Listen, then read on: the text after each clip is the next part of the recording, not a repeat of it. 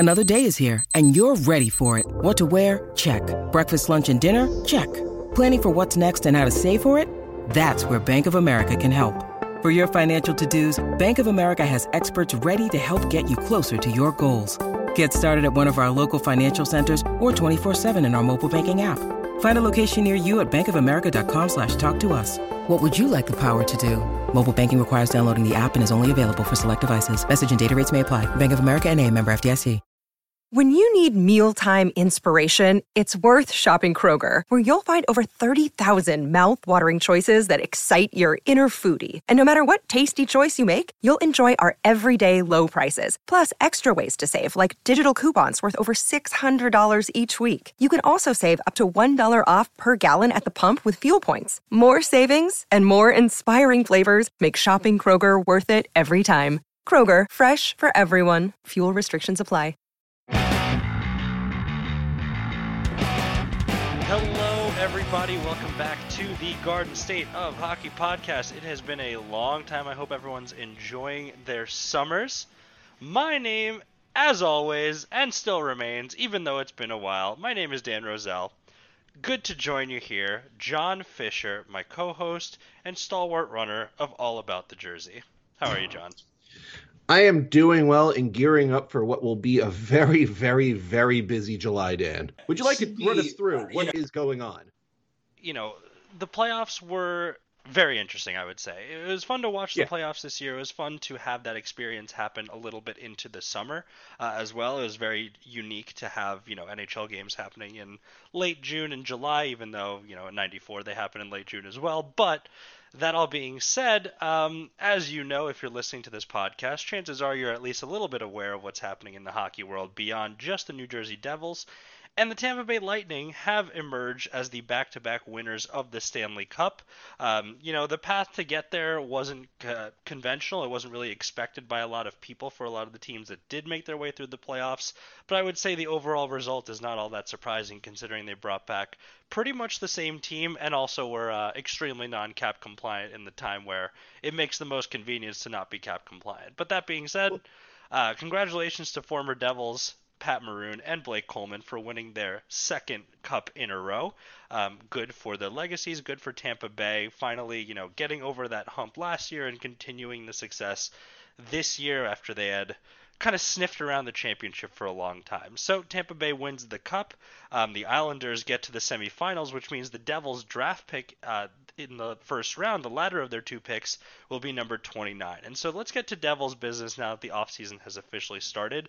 As Tampa Bay, from the city of champions, apparently Champa Bay, who's been winning everything, are getting to finals, wrapped up the Stanley Cup. Every other team was on high alert. Every other team is thinking about not just next year's Cup now, they're also thinking about the immediate things coming up within these next couple of weeks. And so, as everyone knows, Seattle Kraken will join the league as the 32nd team next year, which means that they need to field a team first. And so that is right on the horizon here as the Devils look to figure out who they're going to protect and who they're going to expose for the Kraken to be able to draft. And some of those decisions were made a little easier for the Devils as they did some housekeeping with some contracts in order to create a more reasonable expansion list, I would say, as they re-signed Jonas Siegenthaler to a 2-year deal and Scott Wedgwood, I think, to another 1-year deal.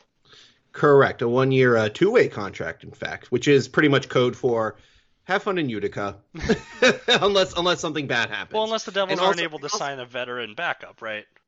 Well, yeah, but let's be real. They're going to do that. Yeah. They kind of have to. It can't be Scott Wedgwood. Even though his season wasn't that bad, Scott Wedgwood is not he's not a legitimate option. Let's just be real. And he's it's not going to be Akira Schmid right now. No, or we're not going to get into goaltender depth right now. Yeah. Instead, I'm going to talk about the other depth players that they recently signed. So since recording, I believe Nathan Bastian got signed to a new deal. Mm-hmm. And as you said, Jonas Siegenthaler was re-signed to 2 years, which was totally expected since the guy who traded for him, literally said, we brought him in because he wasn't getting minutes. Yep. So give him minutes. He's getting minutes. Yeah. He's got 2 years. Makes sense.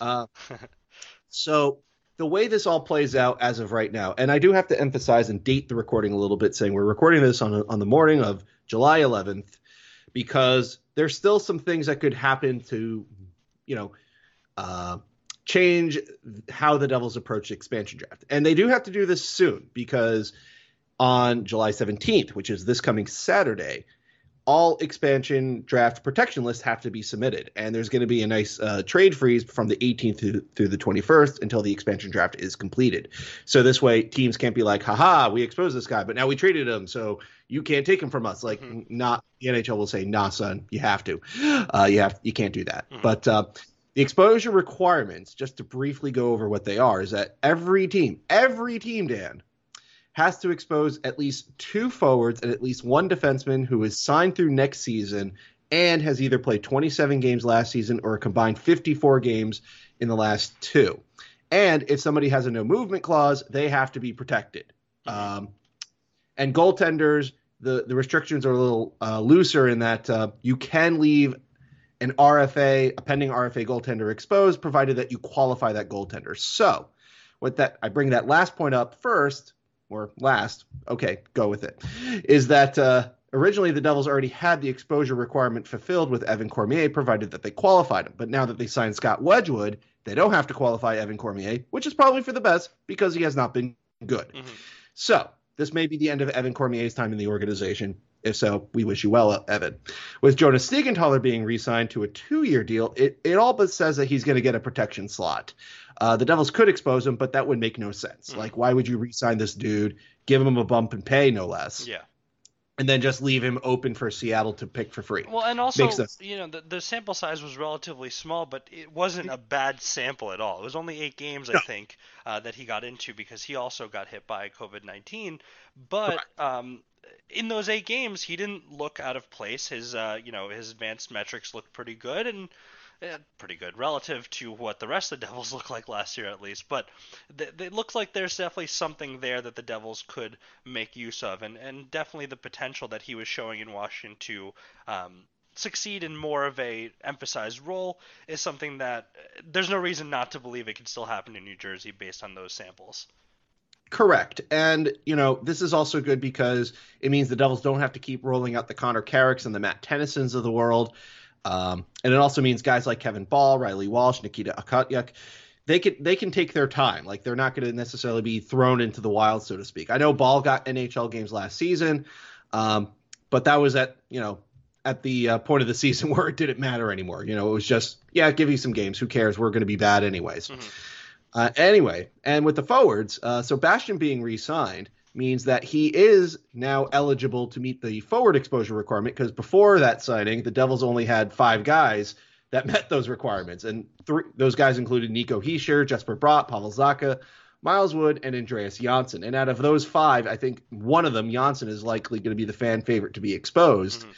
But you wouldn't want to leave you definitely wouldn't want to leave Nico Hischier exposed. You're not going to leave Bratt exposed. They gave Miles Wood an A at some point last season, so you're not going to expose him. And after the season Zacha just had, it would be a little silly to expose him and give him away for free at least. So, Bastian being re-signed kind of puts him on the odd man out. And over the next couple weeks, or the next 6 days, I should say, if Nick Merkley gets a new contract, Michael McLeod gets a new contract, then maybe Bastian can be protected in lieu of one of those two. So in a sense, that's kind of what every team in the league is doing right now. And for some teams, like the aforementioned Tampa Bay Lightning, the Stanley Cup champion Tampa Bay Lightning, they have a lot of work to do. They have a lot of players that can meet the requirements, but it's going to be a tough decision since they absolutely positively have to protect Kucherov, Stamkos, and Hedman because they have no movement clauses. So right there, that's 3 players out of a potential 8 or a potential 10 skaters that you can protect. So but they have the expansion concerns built in already, but they also have salary cap concerns built in. So this is kind of a twofold issue that a lot of teams are facing that definitely are not the New Jersey Devils or the Detroit Red Wings, but a lot of teams are facing this issue of, well, okay, we have to think about our expansion protection list, but we also have to worry about being cap compliant next year. And, a lot of these contending teams were right up against it, and a lot of them were were really trying to find ways to keep a lot of their good young players, but there's some teams that have players that are due for contracts right now. I think absolutely, a team that comes to mind is Vancouver as well. They have a lot of people who need contracts at approximately the same time, and so they're not a very good team, but they also have a lot of good young players that need that. And so this expansion brings up a new challenge for them where it's not even like those players are young enough to not have to be protected. These are all people that are coming off that ELC. They're all looking for that second contract. So it's going to be difficult to see how they navigate this, but luckily the Devils face no such problem. I mean, they have $36 million in cap space entering the year. Yeah, and their RFAs include the likes of the aforementioned Michael McLeod, Nick Merkley. I mean, the more interesting question will be how much of a raise will Yegor Sharangovich and Yanni Kuokkanen get? Mm-hmm. And, of course, do you start talking extension now with Jack Hughes? Yep. I think you have to, right? Yeah, you have to at least start the conversation. If I were Jack Hughes, and I would do this with any player, it's not just with Jack Hughes, but I would tell any player, unless you love the offer and you earnestly believe you're not going to get a better one after your contract year is concluded, then do not sign an extension. Like, wait until you have if you have a great season, you basically have undercutted your leverage. Mm-hmm. If I were the player's agent, my goal is to get my client the most money possible, or whatever my client tells me, whatever he wants to do. But typically that's going to be get me the most money possible. And even if offer sheet, it's not like the Devils wouldn't match anything that came through. No. Unless it was truly unreasonable. Yeah, and truth be told, the Devils don't have a lot of room to do offer sheets of their own since they don't own their second round pick. Mm-hmm. They have the Islanders second round pick, but I don't think you can use that in an offer sheet. So your limit, and you don't want to burn the 4th overall pick or next year's first round pick, because if the Devils aren't going to be good next year, that's not a draft you want to not have a first round pick in. But we're not going to get into the 2022 draft eligible greatness because we have to get through the 2021 draft class, which is coming the following week. I'd rather not even think about it because I don't want to think about drafting high again. That would be nice not to have to do that, but I agree. I don't want to be part of the lottery process for a change. It would be nice. I understand the old criticism, you're never going to get better if you're always picking in the middle of the draft. Well, if you scout well, you will, because hockey is not like basketball where, after the first 10 or so guys, you're looking for diamonds in the rough, so to speak. Yeah. Nevertheless, speaking of draft, Stan, after the expansion draft, which is going to take place on the 21st, I believe on ESPN, which means that's right. The NBC broadcasts are done. No more Pierre, as I understand it, unless ESPN does something dumb and hire him. We've got the NHL draft on the 23rd and the 24th, Friday and Saturday, right after the expansion draft. And that's where the 21 draft class will be selected, and the Devils will get to pick 4th and 29th, technically 28th because Arizona's pick is forfeit, but, it's still early in the first round and late in the first round. And that'll be their highest picks in this year's class. Mm-hmm. So a lot of interesting things to talk about. I think we did talk about the number 4 specifically after the lottery. Just because, there's a lot of Devils-related names in there, and as more and more quotes come out, it's getting much, much harder not to envision Luke Hughes in a Devils uniform, especially given what, he said around his press conference this week, what Jack said to kind of back that up, and it would be great to see them both in a Devils uniform, especially because he fulfills a significant need that the Devils have right now on defense. So, that remains to be seen, and of course, expansion could also, uproot a lot of this draft order. There could be a lot of shifting, moving around, a lot of the... I don't think there's going to be a lot of the same type of deal that we saw with Vegas, just because I don't think anyone's going to offer Vegas another pick to take Jonathan Marchessault and Riley Smith off their hands. I can't imagine that a team will screw up that badly again in terms of creating Seattle's roster for them. But that being said, everyone is hyper aware of what the consequences were of what they did with the Vegas team that has managed to be a contender basically their entire existence. I'm sure that the existing GMs want to avoid making Seattle that much of a contender right away, in the interest of keeping their own jobs. But it'll be I don't know. It'll be strange to see how people react and adapt to what happened the first time, and how that impacts this first round specifically. Because I think that with this first round, outside of top 8 or 10, I don't think any team is too attached to their selection order. Yeah, I mean, unless the team itself has their prospect cupboard is bare. This is a draft class where I would imagine there's going to be a lot of volatility. Mm-hmm. I'll use a big word for everybody there.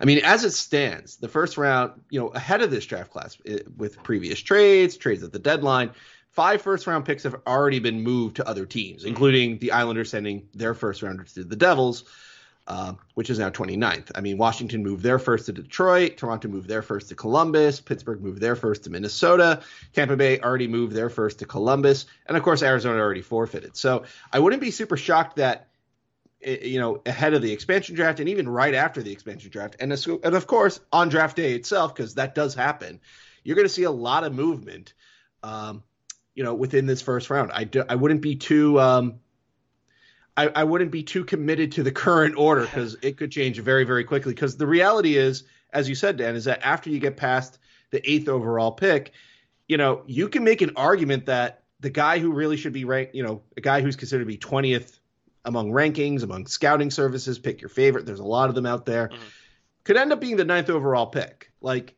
I've seen a whole lot of reaches, except they're not really reaches, because you can make an argument over, that guy may turn out to be very, very good, and therefore it justifies the pick. Or the team who's picking there really could use a player like that, so therefore like they could invest the time in a project potentially rather than take the sure thing. Like, a team in that spot might have more flexibility, or they might be in that spot for injury reasons in a COVID season, something like that. It's something that I don't think anyone is really too disappointed with where they end up if it's anywhere outside the top. I would say 10, maybe, just to give a round number of some kind. But I've heard that there are top 8 and then the rest. Pretty much, and it's shocking to me also that Buffalo doesn't have another first-round pick, right? They might change that since a certain Mr. Jack Eichel is unhappy. Yeah, but the fact that they didn't get one for Hall and Lazar is stunning. Well, that's a credit to Kevin Adams and the market. Yeah. When everybody knows you stink and the player wants out, you kind of don't have a lot of leverage for asking a whole lot. You move the best player at the deadline and get what is not the best return. So there you go. Right. But nevertheless, getting back to the draft class, is that, as you mentioned, this was a very, undercutted, that's a terrible word, undercut draft class, because the OHL, one of the biggest providers of prospects, they didn't have a season at all. The Western Hockey League only had a 26 or 28 game season, a truncated season. The Quebec Major Junior Hockey League also had a truncated season and had stoppages due to COVID. Sweden's junior leagues shut down for a period of time. So a lot of those guys, there's a lot of good Swedish prospects in this draft class, I will say. But a lot of them were moved up to play SHL hockey or Allsvenskan hockey when they clearly weren't ready. Mm-hmm. And, I think every country has had some kind of interruption except for maybe Russia. And, say what that I wish I could say I'm surprised. We're not. But nevertheless, there's definitely, the World Under-18s were also the biggest stars at the World Under-18 tournament, which is typically where you see the draft eligible star in that tournament. Mm-hmm. Well, the biggest names that really pop out in that tournament are guys who are going to be picked in future drafts, like Matvei Michkov of the 2023 draft, or Shane Wright of the 2022 draft. Or Connor Bedard of the 2023 draft. God. My goodness, it's we're already getting hyped for future years. That guy is crazy though. Yeah, they're all crazy good. He's like so there's good. a reason why they're stars at age 16 and 17 in an under-18 tournament. God, it's gonna suck when he's stuck in Calgary for 15 years. Well, that's assuming he's not stuck in Russia for 15 years, but that's a different. I was talking Bedard mostly. Oh, I was talking about Michkov. Good Lord. But nevertheless, yeah. Nevertheless, the Devils at least have a pick in this top 8, mm-hmm. and therefore there are names to get excited for. So if you're going to pay attention to this draft, you can watch the first hour, and then afterwards it'll just leave it up to the hardcore fans like us. Then again, if you're listening to a hockey podcast about the New Jersey Devils in July, you're probably a hardcore fan yourself. So stick around for a brief discussion about 29 and obviously we'll be covering the whole draft throughout the day on Saturday at All About the Jersey. But at 4, Dan. Well, also I just want to say before we talk about 4, you never know how it can go because we never expected to be talking about Shakir Mukhamadullin in the first round last year. This is very true. Very, very true. And you're going to see a lot of those takes where a lot of people are just going to be like, I'm so shocked they picked this guy here. And it's like, yeah, but in this draft here, like, are you really that shocked? We could have 2 goaltenders drafted in the first round, and it wouldn't be that out of place. We could actually have a goaltender selected in the top 10 as one of those 8, the magical 8, the hateful 8? No, not the hateful. Is Jesper Wallstedt of Luleå, who had this amazing season in SHL hockey. He was a regular goaltender for their senior team. Like, he's one of those goaltenders where you look back at Swedish goaltending history, and there is some history of Swedish goaltenders, Dan. And this guy has been killing it at age levels higher than him his entire career. He's been doing stuff that I don't think any goaltender in Sweden's history has done at this young of an age. So, I mean, he's definitely a top guy. And if you're a team like Detroit or San Jose, at 6 and 7 respectively, Wallstedt could be a better value pick than rolling the dice at the bottom end of this group of 8, so to speak. And that's kind of what we're talking about with this year's draft class in terms of surprises. I think the names that we've been seeing floating around, a lot of them have to do with the fact that they do have Devils connections specifically. Yes, I mentioned Luke Hughes earlier. Brant Clark is someone whose name has been coming up, and William Eklund. That's right. Who is, holds his center in the SHL. So Winger. Winger. Yeah, you're right. Yeah, Josefsson has been their Josefsson has been their center. Another Devils connection. Another Devil, yeah. Hard to ignore that one. But yeah, so I think those 3 are popping up the most, but it's not to say that they're the only options. I just think they're the ones that are the easiest options to envision, given the fact that the connection's already there. There's nothing wrong with drafting based on a connection. I think there's a misconception here that's like, well, just because they're brothers, you should still take the best person available, or just because they're related in some way, you should take the best person available. But there is something to be said about having familiarity with an organization before you even arrive there. There's something to be said about being comfortable being at the rink or knowing the rink to some extent before you show up for your first actual workday there. I think there's some level of adjustment period that is a lot easier to do when you have a sibling working for the organization already, as opposed to you're coming in fresh. Not that anyone needs, that level of nepotism to adjust to that setting, but by their own merits, these guys are supposed to go near number 4 anyway. And so it wouldn't be that foreign to kind of enhance the pick in a way by even giving them that connection, so that the adjustment period's even less than it would be normally.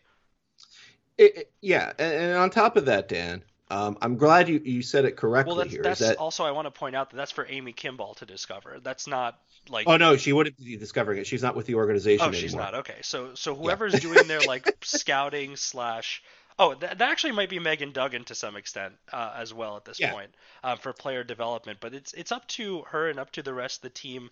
I would say this falls on more the psychological team than the scouts to say how much of an adjustment period will this kid need, how much help will they need from either their sibling or the organization we have or the person that they know in here, or is this new person just ready to come in? Is it going to be someone outside of those 3 guys that we're seeing that's just blown them away in the interviews to an extent where they think they can handle it, they don't need any sort of help? Right, and I'm glad you said that in that spiel that these guys are legitimate options at 4. Like Luke Hughes out of the group of 8 is the youngest. Like all these other guys that are being touted for being top picks in this year's draft class are at least just about 18 and a half to nearly 19 years old. And Luke Hughes is not 18 yet. So in a sense, he's got the most quote unquote runway. Like he can still develop a little bit more. He's going to go to Michigan, which is the home of Owen Power, Matthew Beniers, and Kent Johnson, who are also potential top 10 picks in this year's draft class. Right.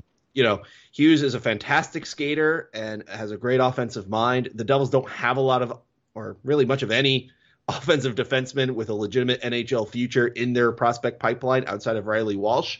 So Luke Hughes is a fantastic fit. And, if it makes Jack happy and Quinn want to move across the continent, that's fine. That's a fun little narrative that will be beaten to death. But honestly, Luke Hughes may truly be the best pick to go with, because I'm a big believer that skating is vital to any position, to any role. If you cannot skate, you are going to have some sort of struggle or drawback unless you are super good at everything else. Or a goalie. But even then with a goalie, you want an athletic goaltender. But it's not so much skating as much as like I don't even know if it's like mechanics of skating. It's not like speed. Yeah, exactly. And that's actually part of the reason why I'm a little hesitant on Brandt Clarke. Like if Hughes is my number one thinking for number fourth overall, Clarke would be a 1A. Like Clarke does a lot of the same things that Hughes already does. He's a little bit older. He's a right-handed defenseman, so that's always a plus. And Clarke was a stud at the World Under-18. So despite his tumultuous season where he got a loan to Slovakia to keep playing, so credit to him, he was able to get that loan to not hang out and do nothing in the OHL. But the skating mechanics for Clarke have been noted as a big concern, to say the stuff that you're doing here is going to hinder you when the game gets faster and the players get meaner and fast and stronger. And it's going to be a big question of, can Clarke correct this? And more importantly, can the organization who drafts him also correct it? And that's a question the Devils can only answer for themselves. But if they take Clarke instead of Hughes, that's a legitimate choice. Like, that's defendable. I would say that's fine. It's basically Luke Hughes, right-handed, slightly shorter, slightly older. He's Graham's brother. It makes Graham Clarke happy, which nobody will talk about because he's Graham Clarke. No disrespect to him, but he's not Jack Hughes. But also, Graham Clarke was having a nice little season among all this nonsense too. So he might be someone that actually comes up and ends up playing on Jack Hughes' wing. Who knows? Eventually. Exactly. Yeah. And the other option that you mentioned, the other connection, so to speak, and I'm bringing this up now because we're doing our mock draft at SB Nation, and he was available. I could have picked this guy, and it was really hard for me and Brian not to take him.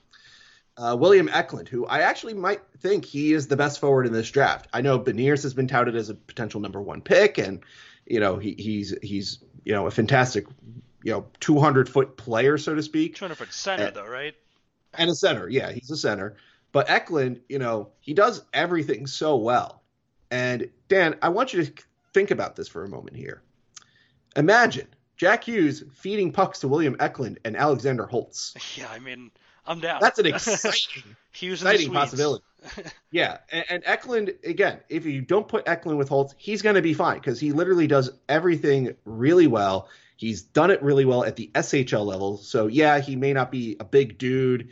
Yeah, he's just under 19 years old. But this is a dude with pro experience coming in. And, again, in our draft, among the SB Nation people, he was available at 4. And if you're going to pick a forward over Hughes or Clarke, who are both defensemen, and I imagine would be popular choices since, defense is a need, prospect-wise and, legit, New Jersey-wise. Yeah. But Eklund would be Eklund would be a fantastic choice. I would go to the mat defending an Eklund pick over Hughes or Clarke. Well, I would prefer Hughes over both of them, but I could defend Eklund. Well, I think the expansion draft helps to answer a few of those questions too, right? Like, it depends on who's going to be on the move, who the Devils are able to acquire, who they lose, and also where does the organization think they are? If they're drafting another forward, they must think that, okay, what was the problem last year is that we just couldn't finish our chances. So we need more finishers to tilt the game flow and kind of always ease the strain of our goaltenders. And that's fine. That's definitely something they need. But how much is that a factor over what was causing them to not have success, over the fact that their defense was porous, over the fact that the penalty kill was abysmal? The power play couldn't do anything because they got really no help from the back end on the power play.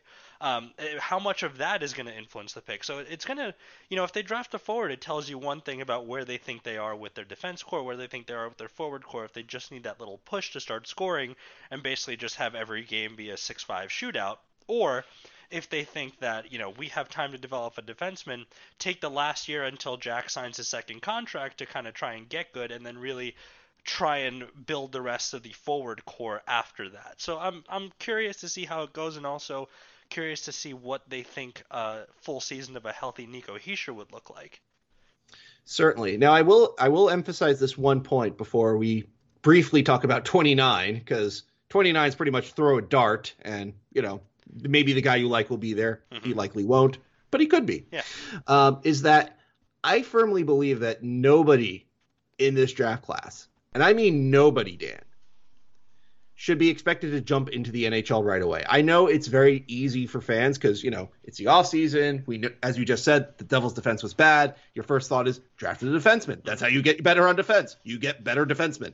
But Luke Hughes, Brent Clark, even Simon Edvinsson, who I would not want the Devils at 4th overall, even if they go with a defenseman at 29th overall, whether it's Corson Sulemans, or Daniel Chayka, which would be too much of a reach in my opinion, or Carson Lambos. I would not expect them to jump into the NHL right away. I think just about everybody, Owen Power included, could use another year, since this past year in hockey at the developmental level, whether it's college, whether it's major junior, whether it's Europe, just about everybody's season was undercut in some way. And those are important games, important opportunities, important situations that a lot of these players were deprived of. And that partially contributes to why this draft class is not seen as a very good draft class compared to last year's draft and what could be next year's draft class.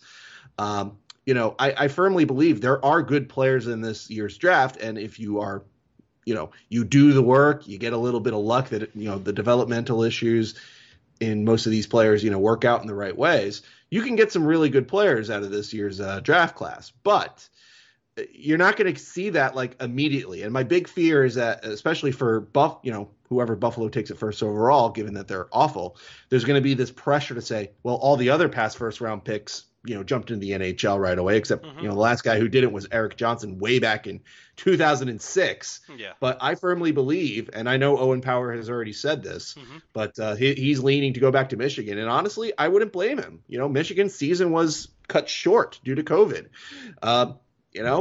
Buffalo's still going to be bad. Let him go back to Michigan. This whole business of a first rounder has to contribute right away. Like you said, it hasn't been really there was a period of time where that wasn't true ever until, it started being true consistently. It's something that Jack Hughes' move going from the U.S. National Team Development Program to the NHL was unprecedented, but it kind of felt like it was the natural progression. There was no one really questioning whether or not it would happen. And so, right, he was so dominant at that level. But that's my point. Nobody in this draft class has been dominant. Yeah, exactly. So if they do need a little extra seasoning, that's fine. That's all part of the process. But look at the, first overalls seasons that they first had. McKinnon wasn't McKinnon in his first season in the NHL. Stamkos wasn't Stamkos in his first season in the NHL. Great example. Yeah. He now has won 2 cups. So really, at the end of the day, if it works out eventually, then great. You can build the team around that pick, even if they're not having the best start to their career. And I think that there's this notion of wanting to get better immediately and wanting to rush, and that's something that I think for the more impatient fan bases like ours at this point, it's something that we want to see develop sooner rather than later. But there's definitely some parts of the process that you can't skip past. At the end of the day, Jack Hughes just turned 20. He's not going to reach whatever peak physical form he would reach, whatever peak mental form he would reach in the NHL for several more years. They don't need to immediately jump in. And for Buffalo, they do not have anywhere near the roster that a first round pick could fix alone. And so, correct, or first overall pick could fix alone, especially not even just this draft, but any draft. No first round pick or first overall pick that came in, save McDavid maybe, would be able to turn them into anything resembling a contender right away. Yeah, and on top of that, I'm glad you brought up McDavid, because that's another cautionary tale I have for the Devils fans who are listening to it, the people who matter, and anybody else who's listening to this, is that Edmonton is currently in a fantastic case study of how you could have the best player in the world. And I firmly believe this. McDavid is the best player in the world. Yeah, I don't think that's very controversial. And they have one of the best wingers in the world, arguably the greatest German player ever in Leon Draisaitl. And this team is not a Stanley Cup contender.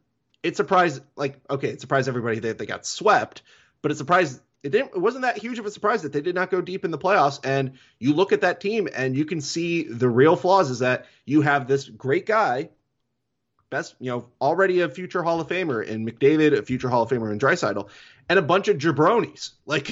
You need to build a roster beyond just, having the top 2 guys and then hoping you have enough guys to sort of, support them. You need guys who are great second, third, and even great fourth liners. If you look at how Tampa Bay won their last 2 cups, it's not because they have, Kucherov and Stamkos. I mean, that's a big part of it. but they also had great players who filled their roles throughout the entire lineup, top to bottom. Mm-hmm. It's how John Cooper can know that, all right, Blake Coleman fits in perfectly with Barclay Goodrow. Now that line is even harder to play against. Mm-hmm. And, ultimately for a team like New Jersey, they have a few more parts than Buffalo, thankfully. And I think they have smarter, hopefully, management than Edmonton. So I get the impatientness. I'm starting to get impatient with things. But if you're going to improve this defense immediately, you're going to have to make some trades. You're going to have to do some free agent signings.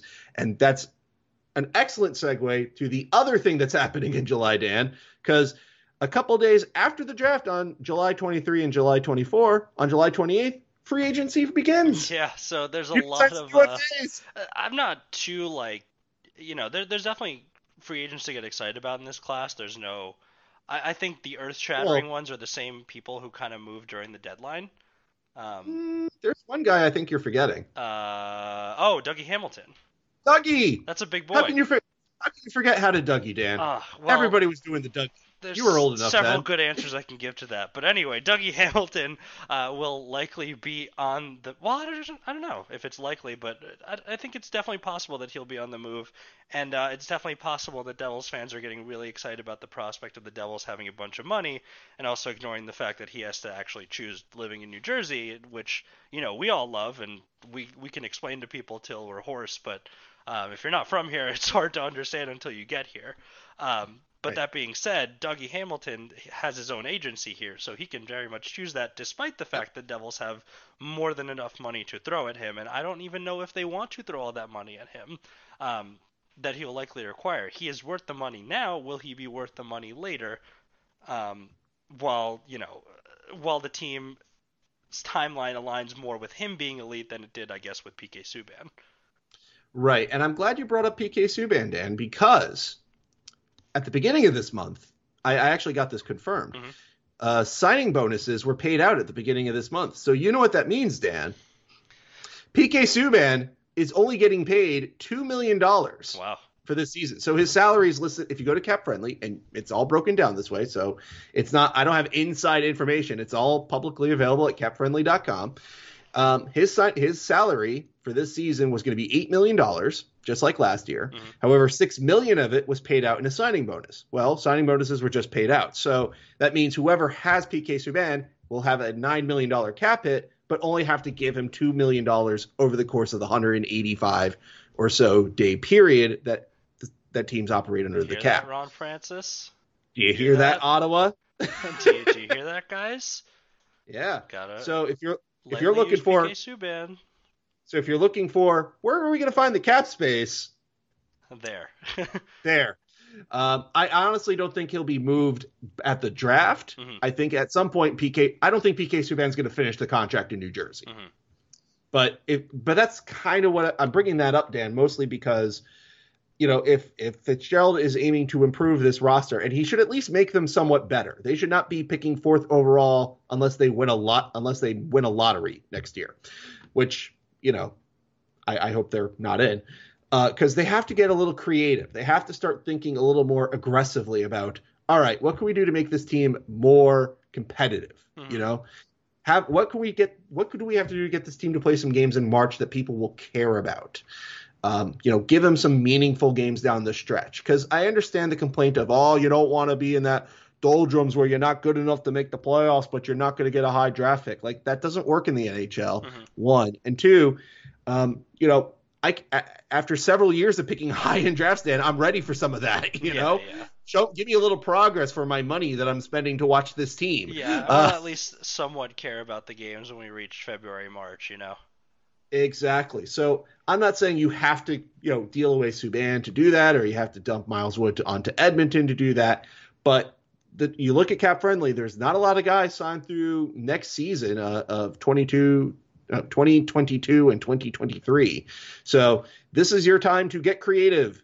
Don't just do the very basic minimum Tom Fitzgerald. Go out there and get creative, call up teams, see after the expansion draft, like, okay, you exposed this guy, but he didn't get picked by Seattle, so what do you want from him? Mm-hmm. Start asking those questions, because if you want to improve this team, it's not going to be as simple as, talking to Dougie and hoping to charm him into coming to Newark. If you can do it, great, but you're going to have to be a little more creative than just going to the free agency market and saying, here's some guys.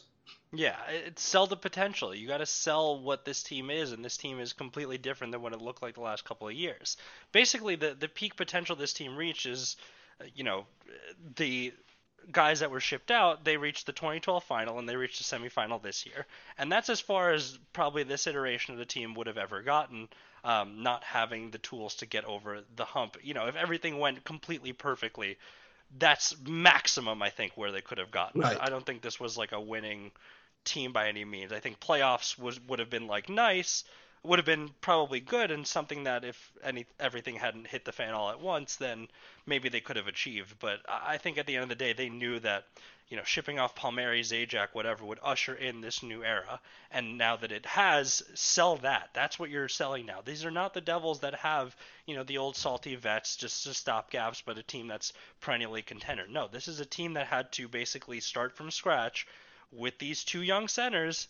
Down the middle, you sell that, you sell the developing defenseman, you sell the vision of Mackenzie Blackwood. And I wonder how well Fitzgerald can do that, because for the most part, the more and more this goes, I would say a lot of people credit the previous GM when a new GM takes over for creating the team. But because Fitzgerald was so intimately involved, I would say this is his team as much as Ray Shero's team. I think I agree. He was an assistant. Exactly. So he had such a role that he didn't inherit this team. He helped to create it. And so what is this vision going to manifest, and how can he sell it? I think we've seen that he's done a decent job so far attracting free agents. Obviously, it didn't work out with Corey Crawford, but I think that was still a good pickup for them. And he's done well with trades so far for the most part. So I'm hoping he's able to kind of do even better in free agency this year, because the Devils have room for it. What's the point of weaponizing cap space if you're never going to use it? What's the point of accruing all of it if you are trading for guys that are $4 million maybe, and it's tight for a team? That's using the cap space, but you have so much more that you can use. And the goal is to use that to make your team as competitive as possible. And you want to be able to do that while a lot of them are on their first contracts, because they're eventually not going to be making the small amounts of money they currently make against the cap. You want to make sure that they get the experience of being competitive and playing competitive hockey alongside people who have that experience, who can take them there. That way, when they sign their contracts, it's even more worth the money. They come with playoff experience attached to it now. They come with big, important game experience. So use the space you have now, even if those free agents don't last the entire, rise of Hughes and Sharangovich and Kuokkanen and, all the other young guys that are in there. It's still valuable to use that space now to get them where they need to be. That's the big thing. Yeah, and as one additional point here is that, and this is a move that, there's a reason why Lou Lamoriello, the legend, has been in this business and has the respect that he has earned, is that he understands that, I can't remember where exactly I read the quote, but he gave the quote once, which is, if I'm in a situation where I'm damned if I do and if I'm damned if I don't, I'm going to do, because I'd rather do and then work out later what I can do to address it. And yeah, you might not like what you have to do later to quote unquote pay the cost, so to speak, to get an awful contract off your books or get a player that didn't work out off the team. But the point is that you can do that. Don't be afraid that you have to make a move later down the line. If you sign Dougie for 7 years at, with a $9 million cap hit like PK Subban, and in 5 years it turns out to be really toxic, look for an opportunity to move that. You're not necessarily going to be stuck with that forever unless, you completely burn your bridges within the league and you can't make a deal with anybody. Again, you're not going to get any favors. It's not going to be nice. It's not going to be easy. It's not going to be pleasant, but you're not necessarily stuck with it forever. Believe in your own agency. And I think for Tom Fitzgerald, it's very important that he tries to make this team more competitive sooner rather than later. Not just because you got Jack Hughes coming off his ELC this season. It's not just because you've got Ty Smith coming off his ELC in the following season. It's also because, as you said, he's been intimately involved with putting this roster together since Ray Shero took over back in 2015 when he blew up the roster and started putting it back together. And now we've had another blow up of the roster effectively. And now it's Tom Fitzgerald's time to shine. If I'm ownership, if I'm Josh Harris, I'm asking the question, okay, we kept you instead of letting you go with the guy we fired. Yep. Because we believe in you. Exactly. But you got to deliver results a hell of a lot faster, because so far Chero's results, as much as you and I have praised them when they happened, a lot of people on the site have praised them when they happened.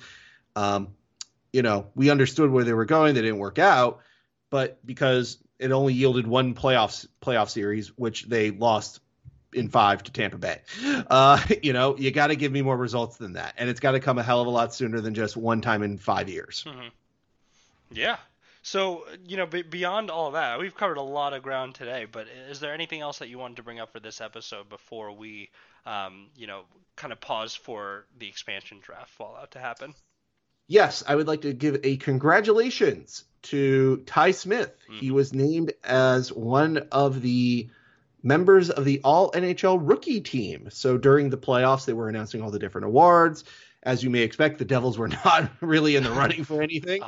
But Ty Smith was named as one of the 2 defensemen on the 6-man all rookie team next to K'Andre Miller. So it's evidence that the PHWA believes that Ty Smith was one of the best rookie defensemen last season, and he was.